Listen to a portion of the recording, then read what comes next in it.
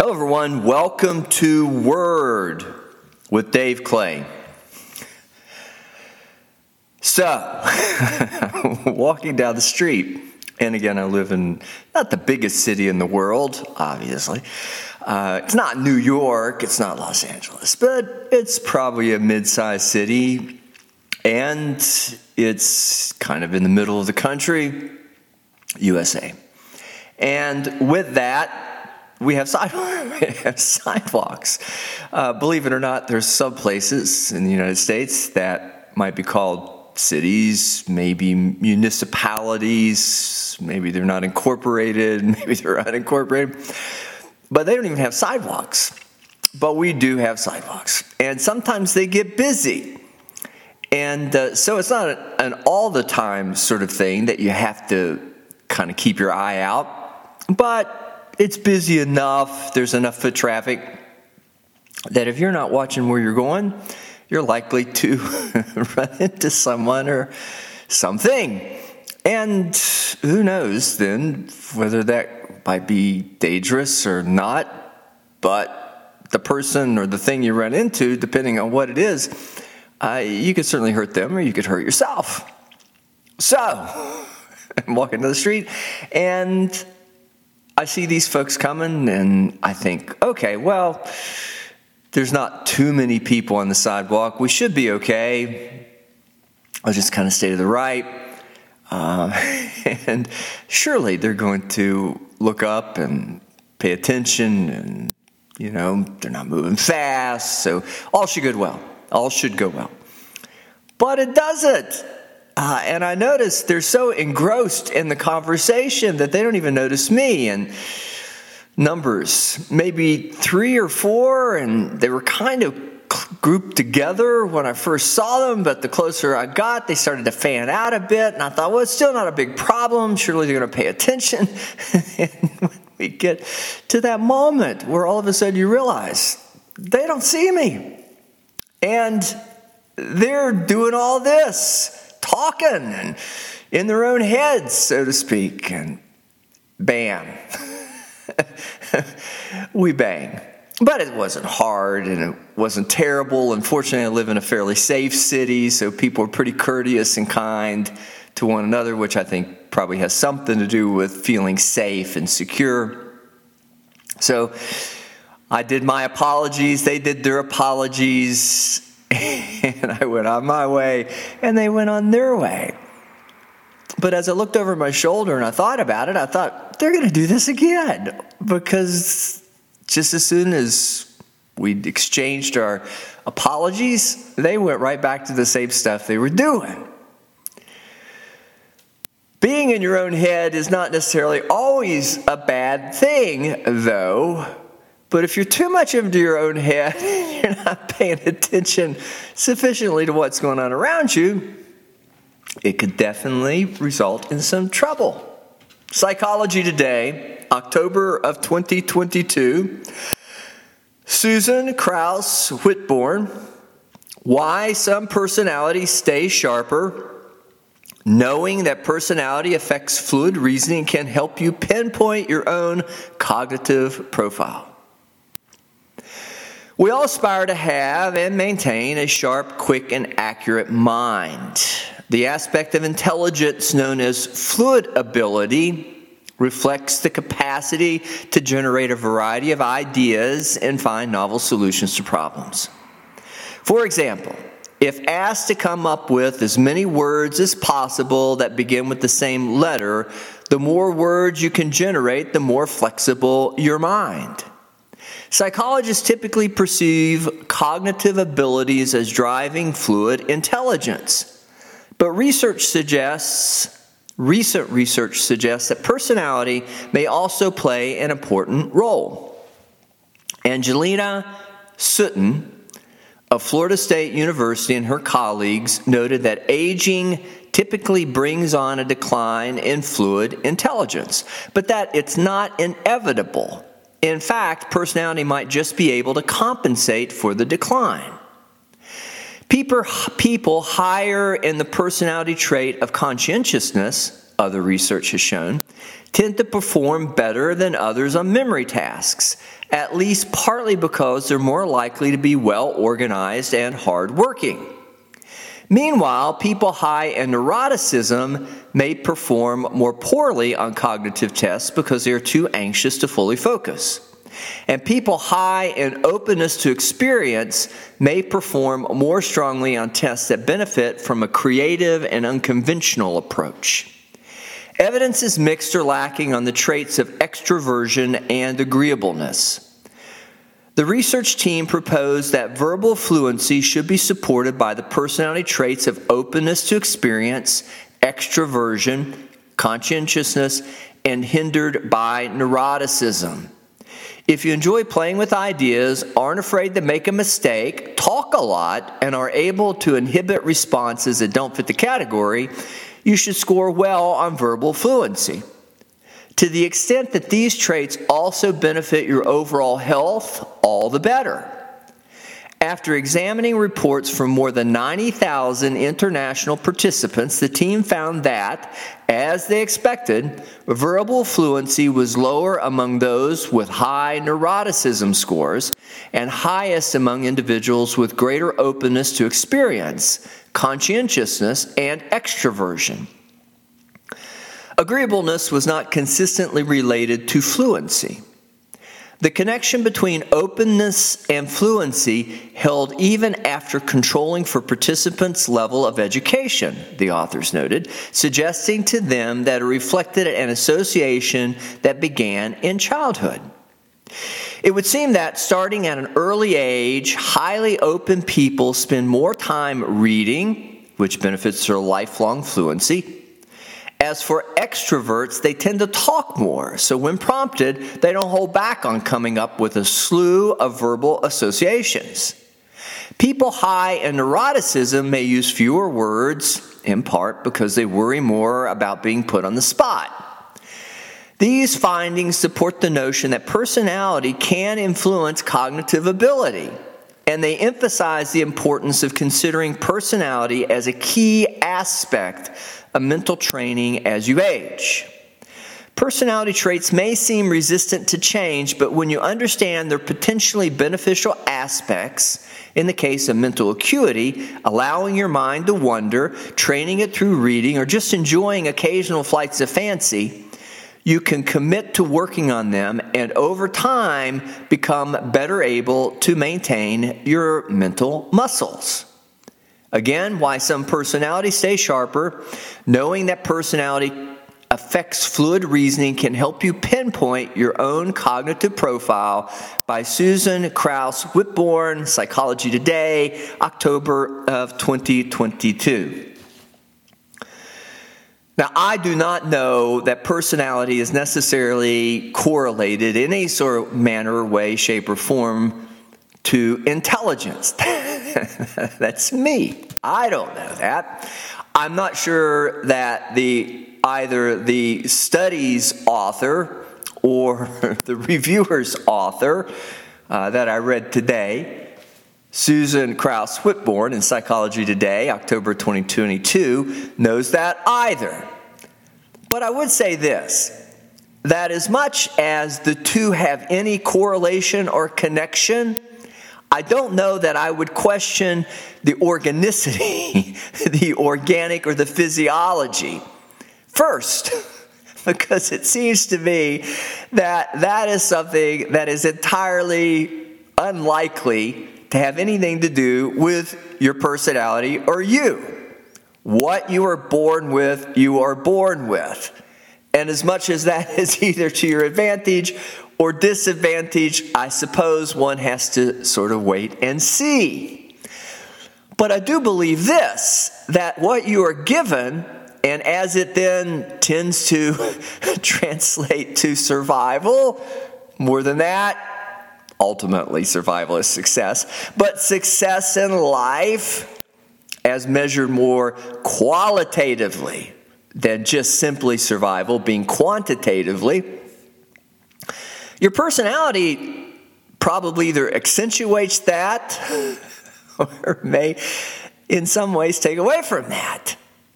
Now, where does personality come from? It comes from early experiences negotiating the realities of life. Your realities, reality is reality, but every situation, circumstance, culture that you are brought up in, the social norms, all of those could be a bit different.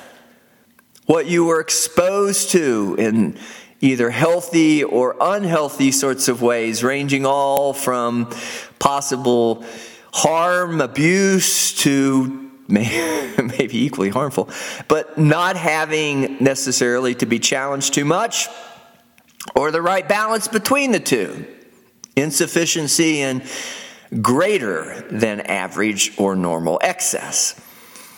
Materially, probably also you could say that psychologically in the terms of the support system, the love that you receive, the affirmation, which is really a component of what I would put as a component of love, how people view you, your success in negotiating your worth and value, or at least feeling valued, worth something. Again, accepted. All of that plays a factor either to the lesser or greater extent of having received that. And that's very much others. What you initially, early in life, take in, your experiences. But as you begin to make sense of all those experiences, as you begin to form some sense of self or identity, your personality becomes either synonymous with that or very close to being one and the same with that, because it begins to describe who you are. It's how you do life.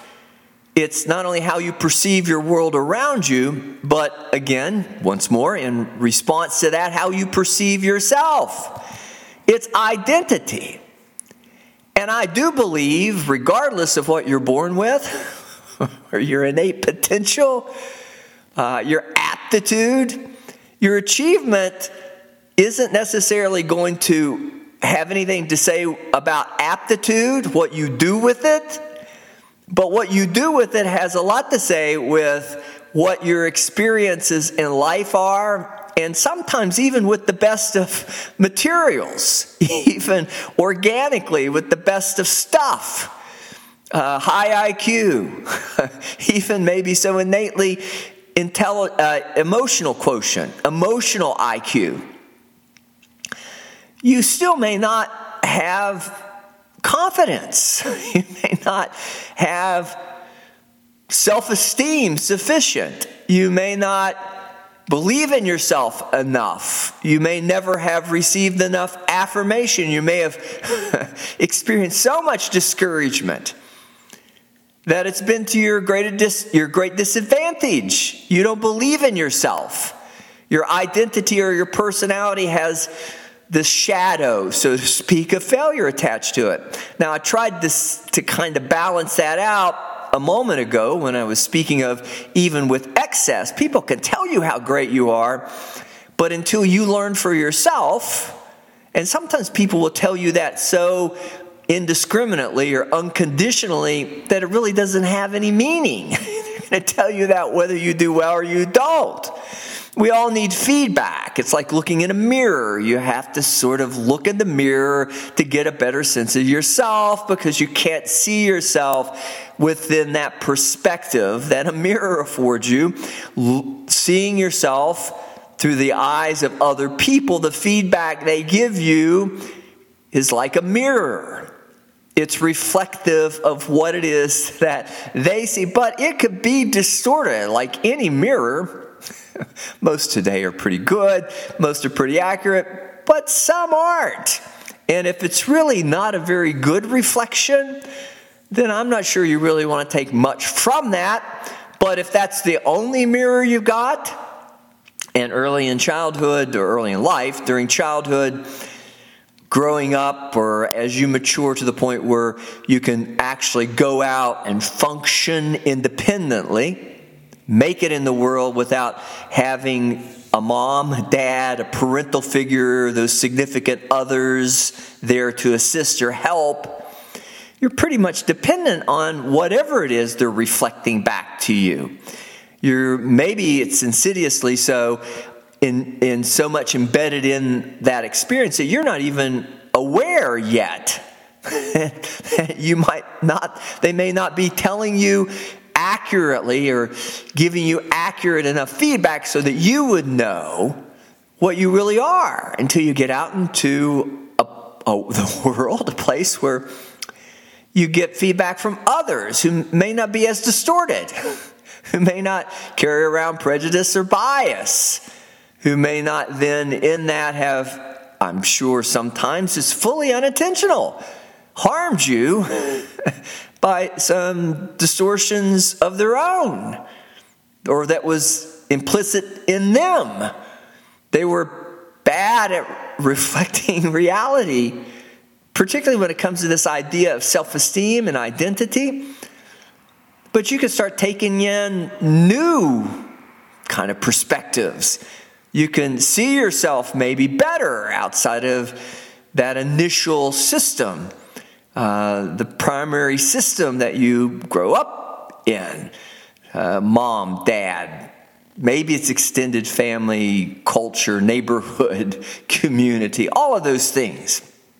There's always going to be a bit of a subjective flavor. But for me, this article kind of speaks more to that effect than it does that personality either has something to do with IQ or intelligence, maybe over, at least innately so, maybe over time, if you don't get this chance, if you don't take the opportunity, maybe childhood has been so traumatizing that you're closed off, you're not likely to go out, you're so lacking in confidence and self-esteem, you won't go out and experiment, you won't go out and see if there's something different in the world. You stay in your own small community, you never leave home. Echo chamber. You stay within the safety, appearing safe confines of what you know. Possibly that will, over time, suppress. Kind of take something that was good, and as that continues to be applied in time, over time, I suppose then, as the article might suggest, that might reflect a correlation between this aptitude, achievement, innate IQ, intelligence, ability to really adaptively with the machinery, the mechanisms, the bodily, the physiology that you've been given to do well in life, to succeed, to do more than simply survive, to really find not only life, but qualitatively, a really good life. But it would not be necessarily that is an enhancement as much as it seems like it serves potential to be once more disadvantageous, a detraction from that. And then all of these things might come back to a primary idea that the better we can affirm and encourage one another, rightly so challenging one another to not just take my word for it, but learn it for yourself, or admitting that we all have prejudice and bias and nobody's perfect, and each individual being just that, unique and different.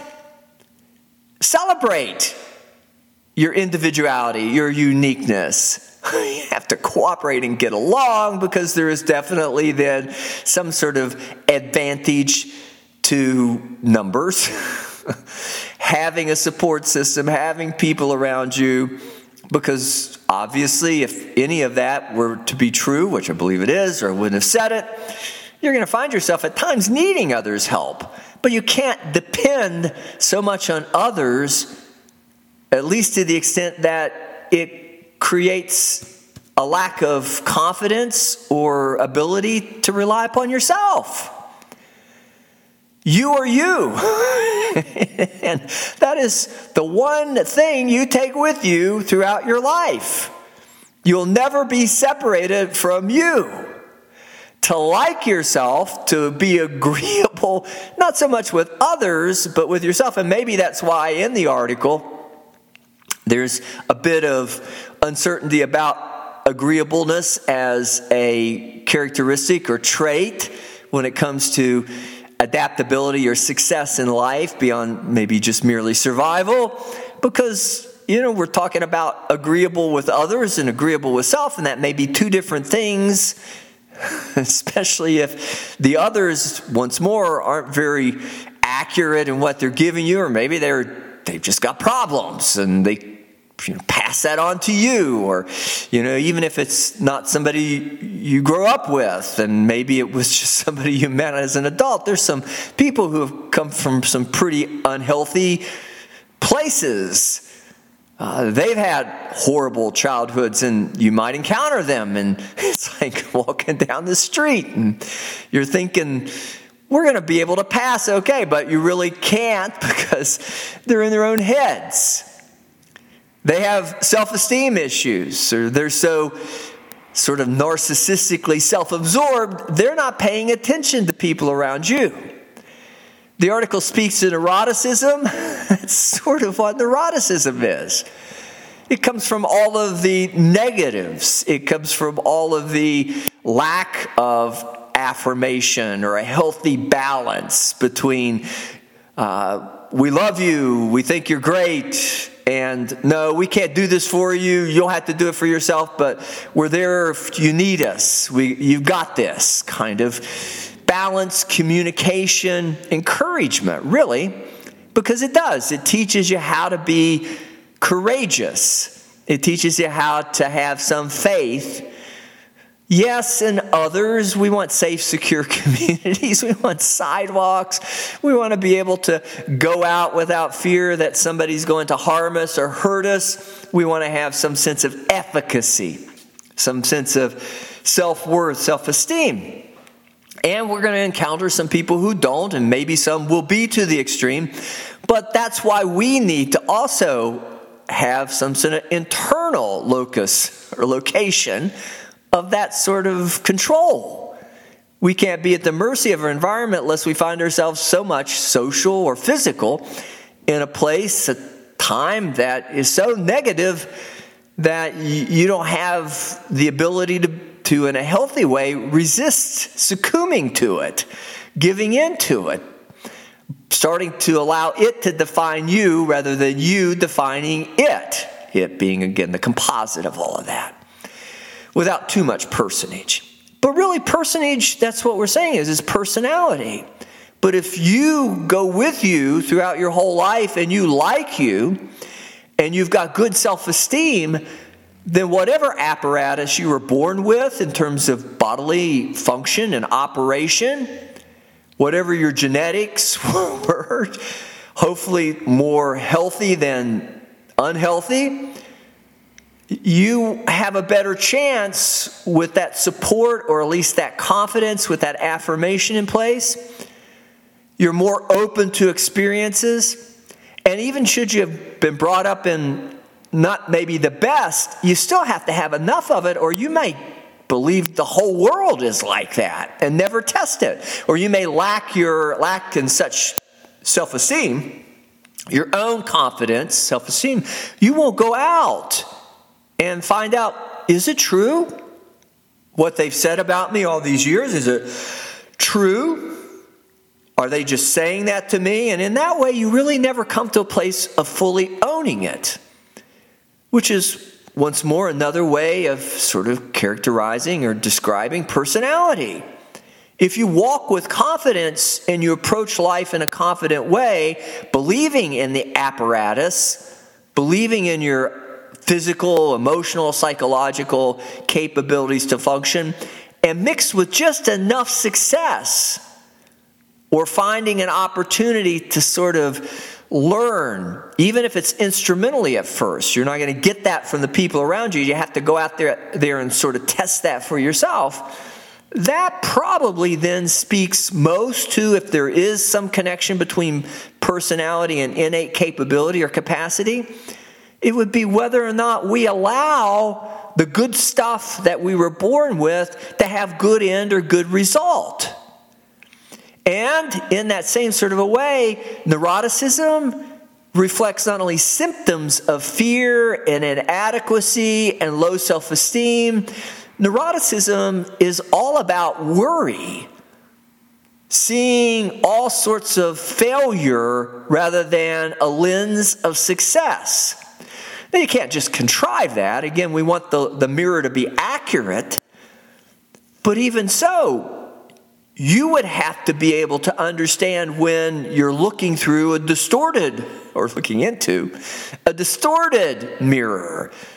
Again, even with random encounters, you're going to have to identify the individuals pretty quickly that have this problem of low self-esteem.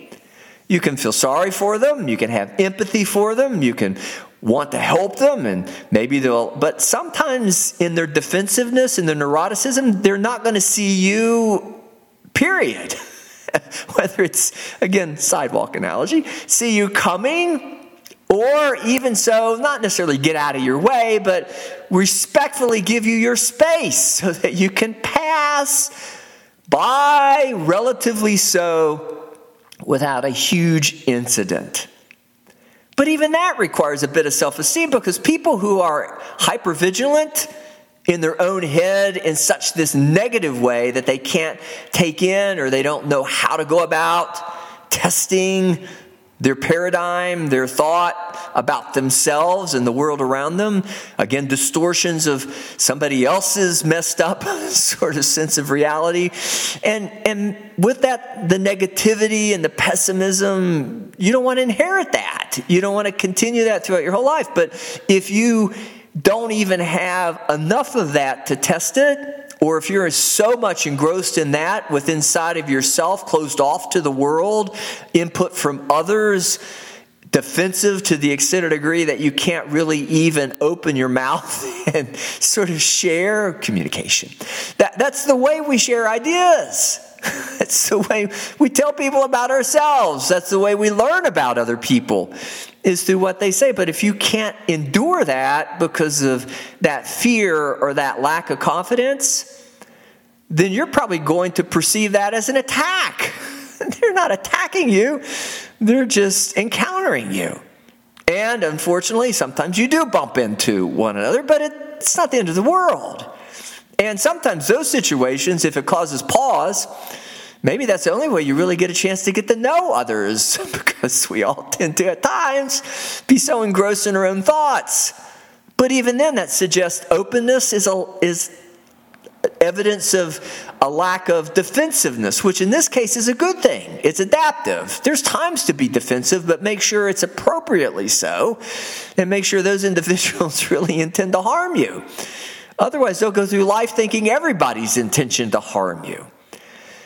And in that way, not only does that affect your ability to take in the world, but you don't learn. And your mental acuity, if that's somehow tied to some novel, new experiences, problem solving, as the article captures it, some sort of, we called it fluid intelligence, but they call it fluid ability. It includes not only IQ, but the equivalent emotionally EQ, emotional quotient. You're not going to succeed in life if success is measured not only by survival. It may be survival of the fittest, or the perception is I've just got to take care of me because the world's a hostile place and nobody really likes me, and all those things that were done to me as a child, and even as I grew up in my adolescence to the place where I could be on my own. It's not changed. The world's still that hostile. The world is still that abusive. The world is still that negative and pessimistic. And I'm not even sure I realize it yet. If I might, it's only because I'm still looking for some affirmation, some love, but I may have even gotten to the place where I've given up on love.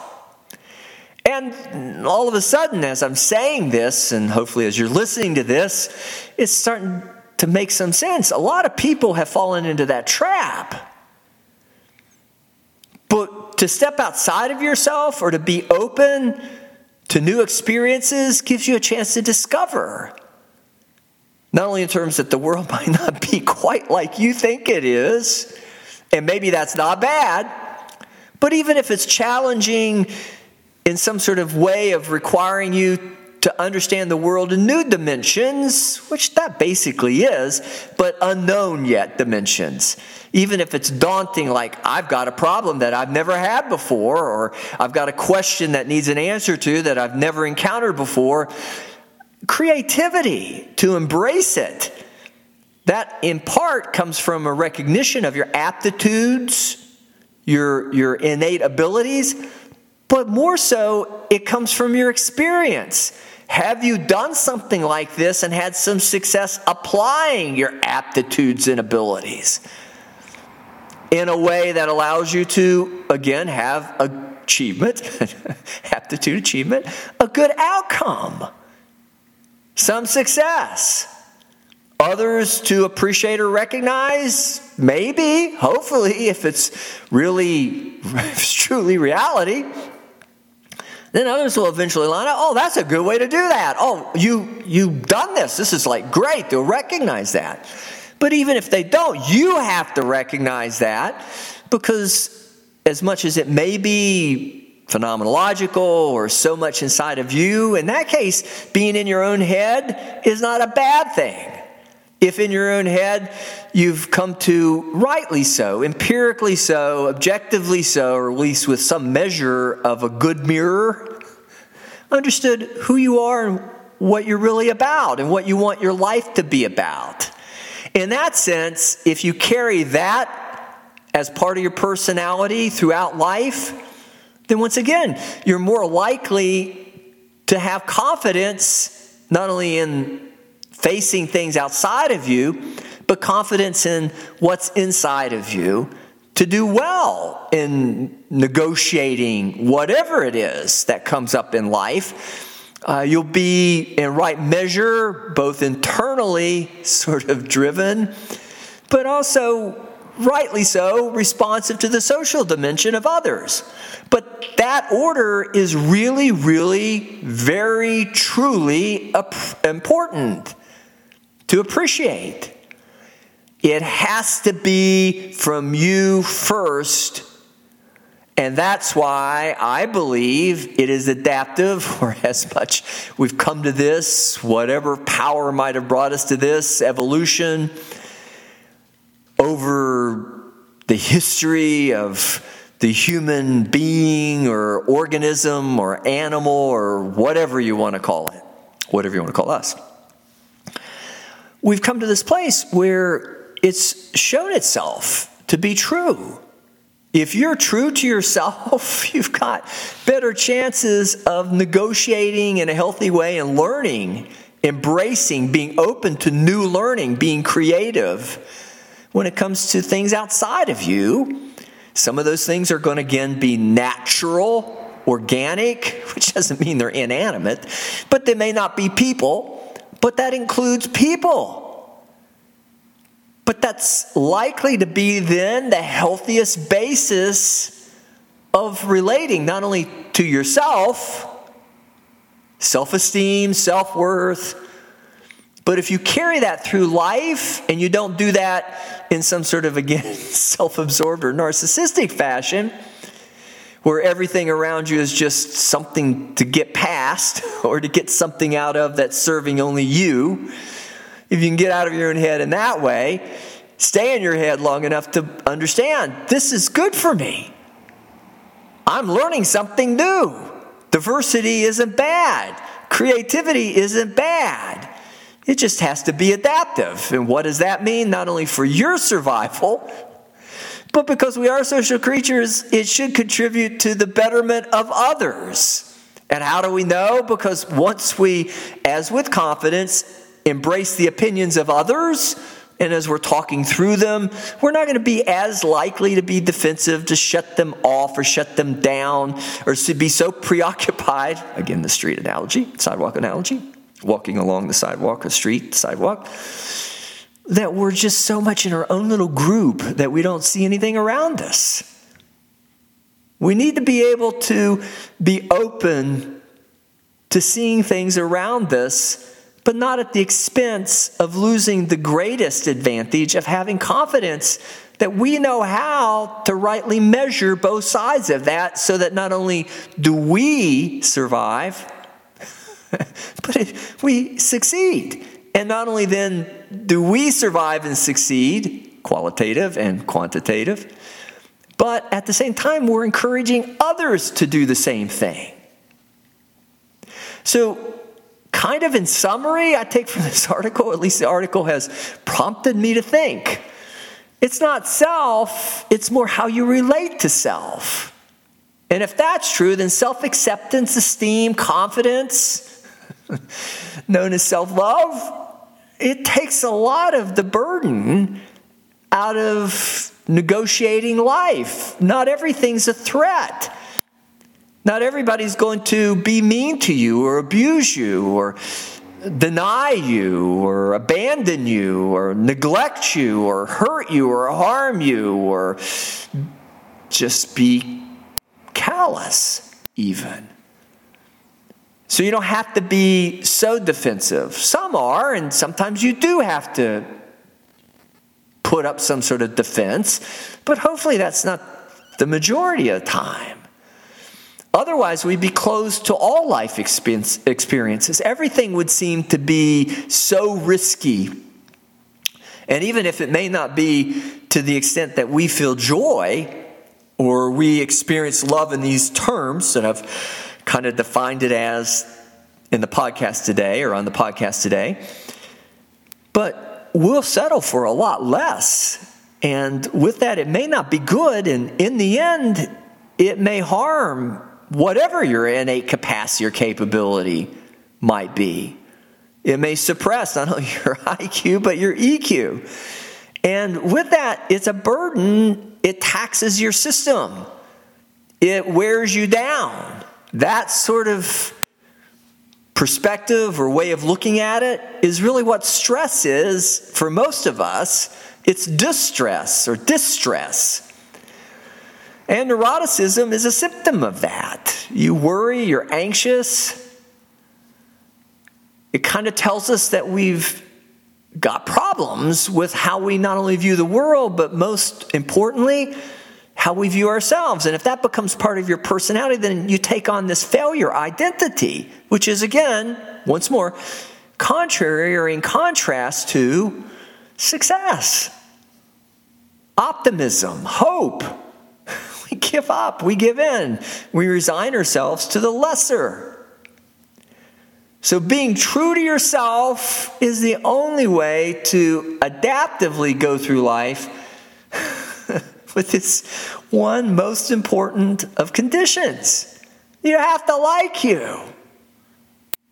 You have to love you, not narcissistically so, not fabricated or sort of based on what others have even told you or what you pretend like yourself in avoidance of actually going out there and contributing in this positive sort of way, a positive energy to life, putting yourself out there, being invested, living your life in that real sort of manner.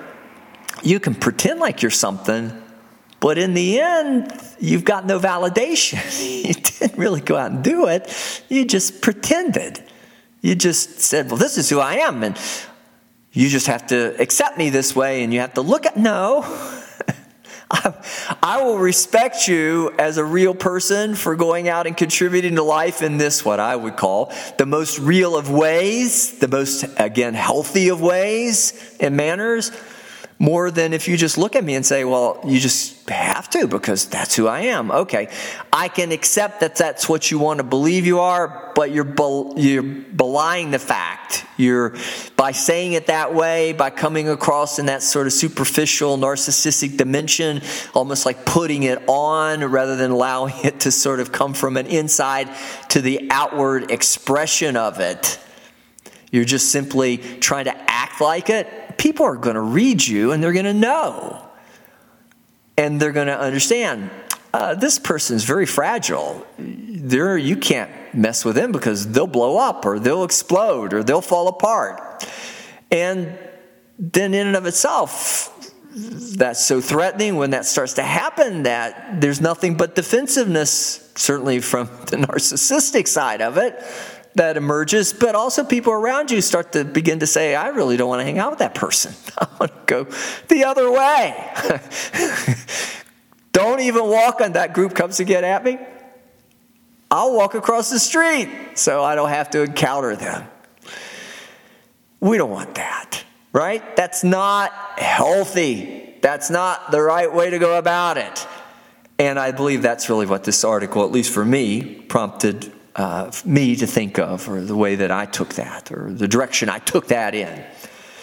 Why some personalities stay sharper? It's probably because they like themselves. And they reflect that with that outward sort of evidence.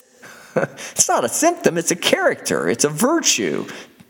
And you do that enough and people begin to define you that way. The people who don't like themselves, they may stay sharp, but they're not sharp in a good sort of way. They're closed off to the world. Their brain stops seeing things in creative dimensions. They stop testing themselves. They stop thinking out of the box, so to speak. They're not fluid, dynamic. Their IQ seems to be muted, suppressed, and as well as their EQ, emotional quotient. So, I would agree more than less with the article by Susan Krauss Whitbourne. Why some personalities stay sharper? Knowing that personality affects fluid reasoning can help you pinpoint your own cognitive profile. But in a general sort of way, let's just celebrate. That's not hopefully your own cognitive profile. Maybe it's everybody's, at least in terms of personality.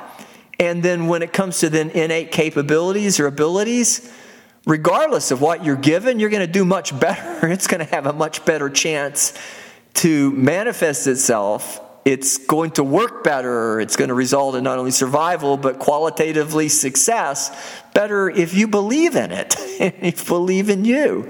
And you don't do things that are unhealthy, because over the lifetime, the lifespan, you keep doing that and you'll probably not make it to a ripe old age. You may end your life sooner through natural, again, sort of mechanisms, or maybe somewhere along the line, somebody will bang into you or you'll bang into them, and they won't be nearly as friendly. They won't be nearly as polite. They won't be nearly as respectful. Or maybe there'll be a situation, a circumstance that comes up that you'll just give up on and quit trying. Hopefully that's not you, though, right? We don't want that. So, Psychology Today, October 2022. I want to thank you for joining me today on Word with Dave Clay. And with that, I want to encourage you to go out and embrace your life. Enjoy it. Bring some positivity to the world.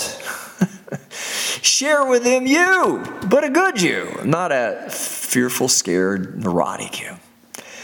And as much as I want you to do that, I'd like for you to come back for the next podcast. And as much as that, in the meantime, possibly correlate to all of this, I want you to have not only good health, definitely correlate to all of this, but good mental health. Until next time.